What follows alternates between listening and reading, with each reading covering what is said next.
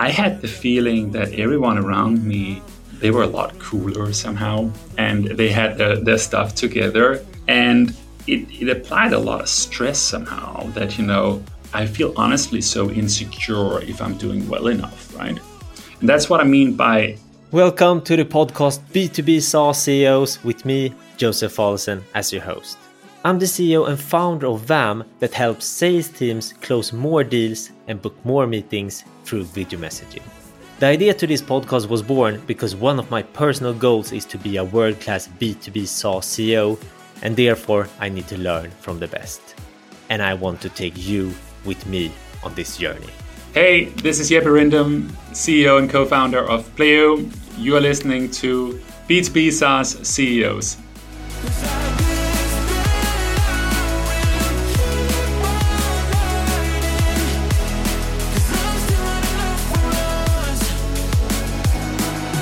Hey and welcome, Jeppe. Thank you so much for having me. Looking forward to this. Great to have you here, and it seems like my unconventional way to get you on LinkedIn worked. It did work. Congrats on doing that. Made me respond. I always start when I talk with Danish people just to build a bit more rapport. I'm actually a quarter Danish. Oh, really?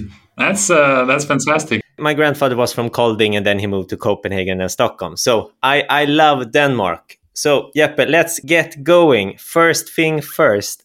Please, Jeppe, what is Pleo? Do the elevator pitch. I will do the elevator pitch. So Pleo is the product for small and mid-sized businesses that basically allow your team to buy whatever they need for work. No matter if they need to pay with a card or pay an invoice, they can do it in Pleo. Giving finance folks the safety around it, but also really relieving you for all the administration, taking care of your receipts, automatically categorizing it, and passing it on to accounting and bookkeeping in a very structured format. So, a next generation way of buying and running your buying processes. Great pitch. And the full transparency for the listeners, me and VAM is a Pleo customer and we are super happy. I love Pleo. Fantastic. Good to hear. So that is why it's extra fun to have you here, because I really love what you have created. So Jeppe, let's keep going. How did you end up as a CEO? Oh, that was easy in the sense that we were two people founding the company, and we were very complementary in our skill set. So Nico, my co-founder, came from a technical background, and it was so obvious that he would focus on technology, and I came from a business background. So it was basically obvious that I focused on that and took the CEO role. And then fast forward 7 years, and that's still the case. Yeah, and we hope for many, many years ahead. And then I want to know now, since you are still CEO, what do you like the most about being a CEO? Yeah, I think for me, what CEO is one thing, but I think being a founding CEO is slightly different thing. And I think what I liked with that is really the ability to decide who you want to work with. And really design the organization around you as you wanted it to be. And you cannot really do that as a hired CEO, because you will inherit something and it will take time to transform. But founding a company as a CEO, I think the greatest thing is really just designing the organization and influencing the values and the culture. So if I had to single out one thing, that would be it. And if you take this day one step deeper, why would you say that this is so important for you to design it?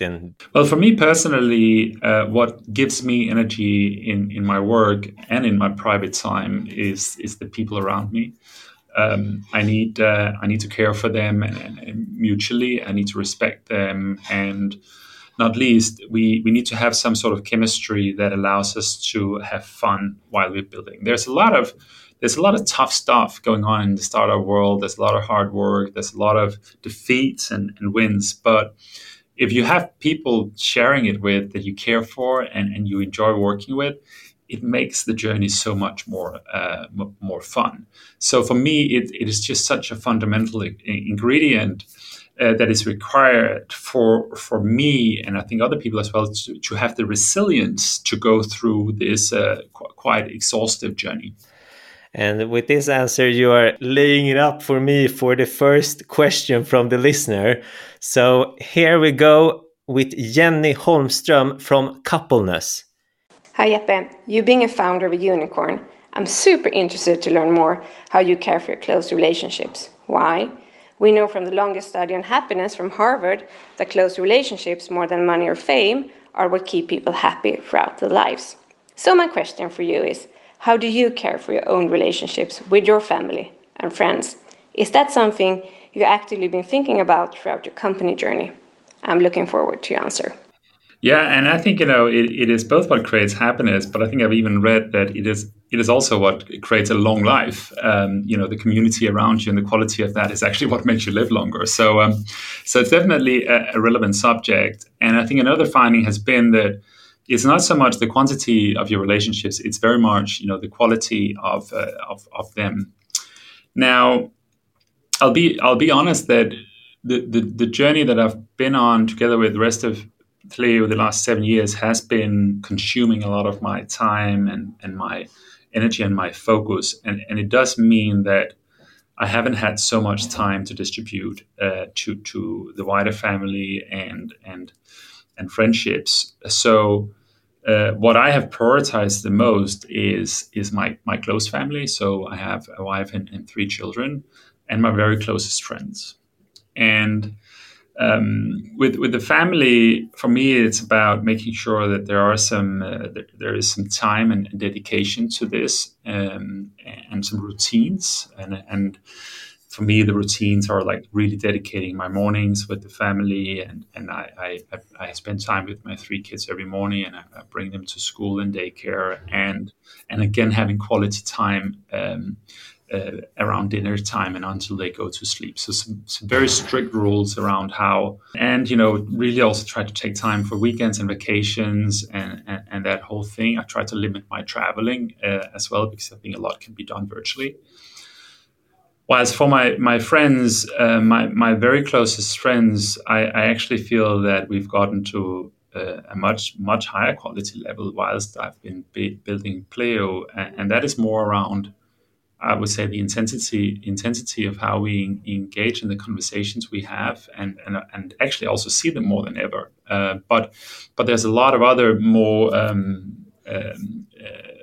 distant friendships that I simply have not been able to prioritize in the same way, which is mere consequence of not having the time. Thank you for the answers here, Jeppe, and thank you, Jenny, for the great question. Moving on, back to you as a leader, Jeppe. What would you say is your greatest strength as a leader? Or if you don't just want to pinpoint one or two or three things. So I think what Nico and I and the rest of the leadership team have been pretty good at, if I had to mention one, is to think in a scalable way. And early on, I think Nico and I were very aware that we wanted to address a scalable problem space. We were not, we didn't came up with Pleo overnight and just randomly started building Pleo. We actually started just building a company, and we were playing around with different problem spaces. And one of the reasons we fell in love with Pleo was both we felt that this was a big and wide acknowledged problem, and we could build a great company within this space. And we also had a technology angle to solving it. But we were thinking scalability from early on. The way we built the product and the infrastructure, Nico was thinking that this needs to scale. The way that we build our organization, we cared for the long run. So I think, having a good balance between this MVP scrappiness way of thinking, which sometimes is the right way, but also that, hey, this needs to survive, and we need to be able to build a skyscraper on top of this foundation. So let's do things right. I think we've been fairly clever at doing that early on. And if you ask me more personally, I think I'm a fairly structured thinker, and I'm fairly good at translating that into clear communication, and I know how to sell. which is handy because particularly in the early stage, there's a lot of selling. You sell to customers, but you also sell a dream and a vision to convince people to join your company. You sell to investors, you sell to partners, you being able to communicate and create followership through your communication is extremely important, and I think I've been fairly strong at that. Thank you. And then question number 2 then, and this is actually because this is regarding sales, and it's from my previous podcast partner with my business pod, my huge podcast before. So he's the sales guru from Sweden, Mikael Arndt, and his question is, hey Jeppe, what would you say have been the biggest challenges when you built your sales teams at Pleo, and how did you solve them? In building a great sales team, as anywhere else in the business, it's about being able to attract the right people. And I think that has not been always easy. And I think particularly in the Nordics, there is not an industry around salespeople. It's not, you don't graduate from university and business school as a salesperson. Quite on the opposite, the sales competence and career, it's not amongst the top 5 most acknowledged career paths. So what has been a little bit difficult for us has been to articulate the great career opportunity within sales in Pleo. And we've been required to sort of communicate that in a little bit of an innovative way. That sales is not only about, a car dealership salesperson. It is about strategy. It's about leadership. It is about, communication and tactics and so on. And we framed it as more of you could say, an academy and a very proven leadership career in Pleo. And by the way, also now offering opportunities to learn from other nationalities in Lisbon, where our sales hub is. So we've had to package it in a very clear and attractive way in order for us to attract the caliber of people that we wanted to attract. And that has been a little bit difficult. Yeah, I can understand that. And I also, makes sense, total sense what you just said. So thank you, Jeppe, for the answer. Let's moving on then to challenges. We talked about strength, what you liked about being a CEO, but let's talk about challenges. What is your biggest challenge right now? The biggest challenge by far now and earlier on as well, I think, is managing the pace of our growth, particularly on the organizational side. We have been doubling the organization roughly in the last 8 months, which means bringing on 400 or 500 people in 8 months. We've been sitting at 50 to 100 new people joining the company for a while every month. And figuring out how to set people up for success has been difficult. Early on, it was also attracting them. We have been able to productize that, and we have a really strong large recruitment agency internally. Now it's more about how do we make sure they come in and they have the impact they want to have after a little time. Super, super difficult. We've in order to mitigate this, we have reorganized the company. We came from a more, I would say, classic functional structure, where, as you can imagine, almost any delivery in Pleo, any mission, any strategy cannot be delivered by just one single function. Which means that if you are accountable to, let's say, bring Pleo to market in France, you would have to rely on every single function to do that. And if people on average have 6, 7, 8 months of tenure in the company, it is very hard to navigate those dependencies. It's almost impossible. And if just one single person can disrupt the whole timeline and delivery, you're almost bound to fail.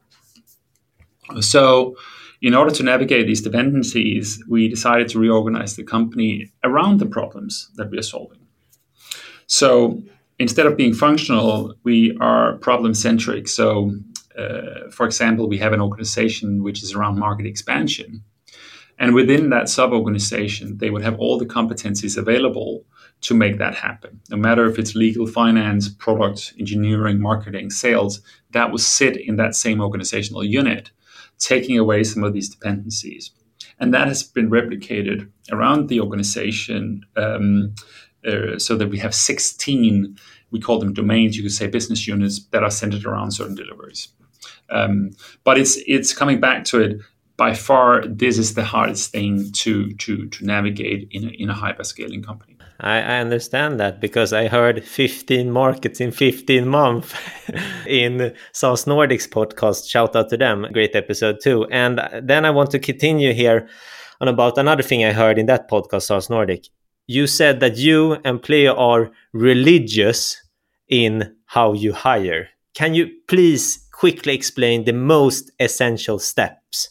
Yeah, I think our hiring process is not groundbreaking in any way. I think there are probably two things that makes us stand out a bit. One is we're very thorough, and in order to get a job in Pleo, there's a lot of interactions. And number two is we have a values interview, which may be a little different, but we simply have a step in the process where we try to figure out, do you as a person carry the values that we see fitting with our company? And that's important to us, that you come in and you fit in from a personality point of view, culture point of view.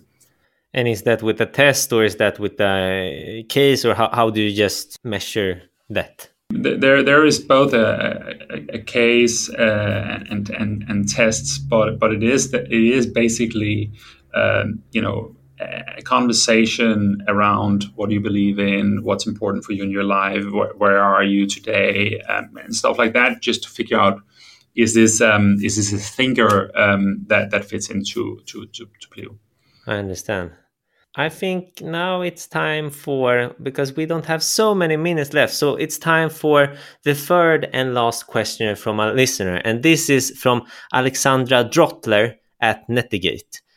Hi Jeppe, I would love to know if you set short and long-term goals for yourself and if you follow any daily routines.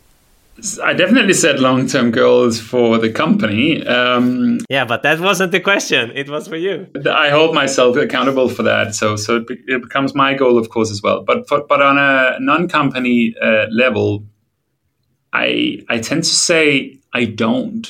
I don't set goals for where I am in 5 or 10 years. I do set goals for myself occasionally, 6, 12 months goals around whatever.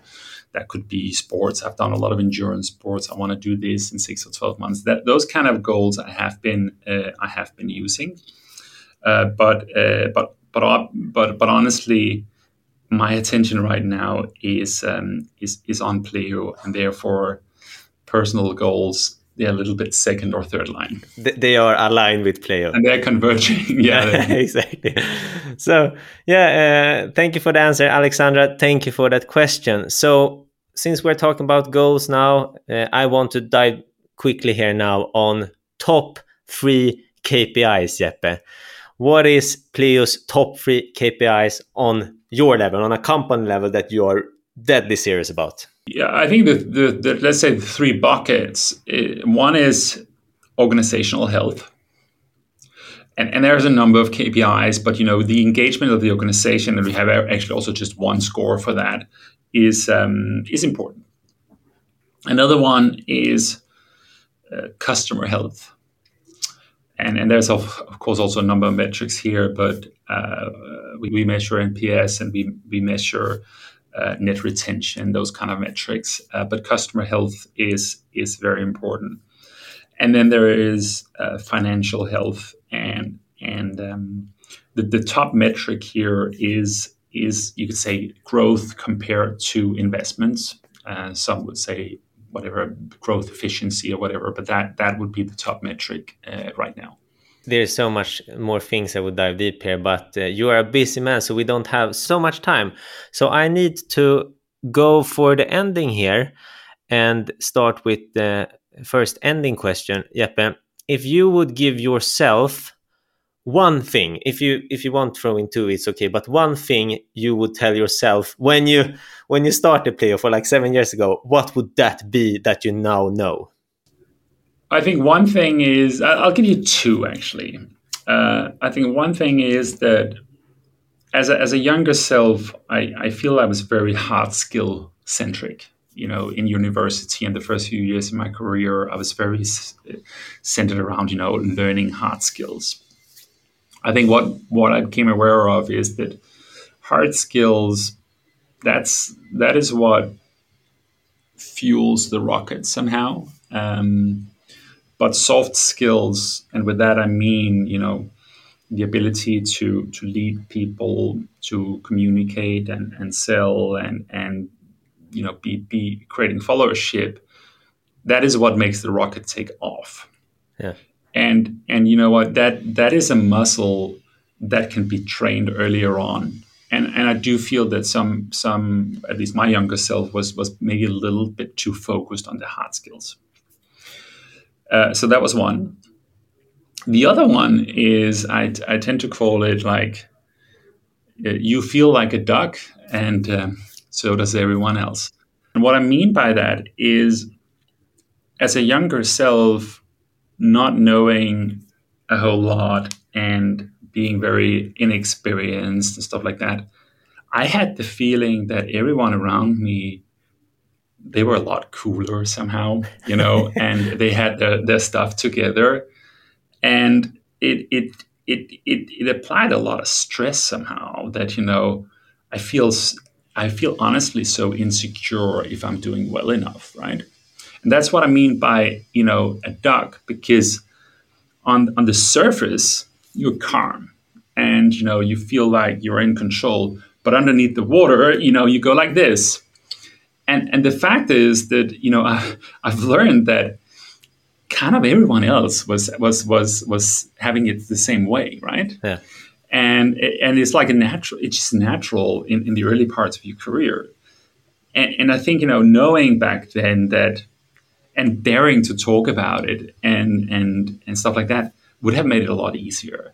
Yeah. So I try to tell people that it's completely normal, and just go be open about it. It's not dangerous to suck at stuff. It's natural in the beginning, right? Great thing for all the listeners to hear. So Jeppe, this question now, this is just for me, myself, nerdy, because I'm creating a sales tool with VAM. What is the best outreach to you? What is the best way to do a cold outreach to you? Just collecting data points here now. I don't want to mention that because then suddenly people will be knocking on my door at home or something like that. Then we just no. I think LinkedIn is probably the best place because my email, it's just, I don't even open those emails, right? And even on LinkedIn, I'm not super responsive if it's not relevant or if people are asking for too much. But I do think I do scroll through it, and you as a CEO, you get a lot of stuff, and you need to be really creative in how you, like you did, you caught my attention somehow on a platform where I was active, and you need to be creative to get engagement. Nice. Jeppe, which other B2B SaaS CEO are you inspired by and would like me to interview and listen to? So in the Danish ecosystem, you should speak with Mads Forselius from Dixa if you haven't spoken with him. Great guy, great mission, inspirational company. And then with a little bit of conflict here in interest, you should speak with Kasper Rasmussen in Monza. He is booked. I will record with him next week. That's awesome. Yeah, my wife and I, we are investors there. To you who listened, if you like what you heard and want to hear great insights from more top B2B SaaS CEOs, press the subscription button on this podcast. Then I know that you need to run, so thank you for taking the time to help me and the community keep on learning. Awesome. Have a good day.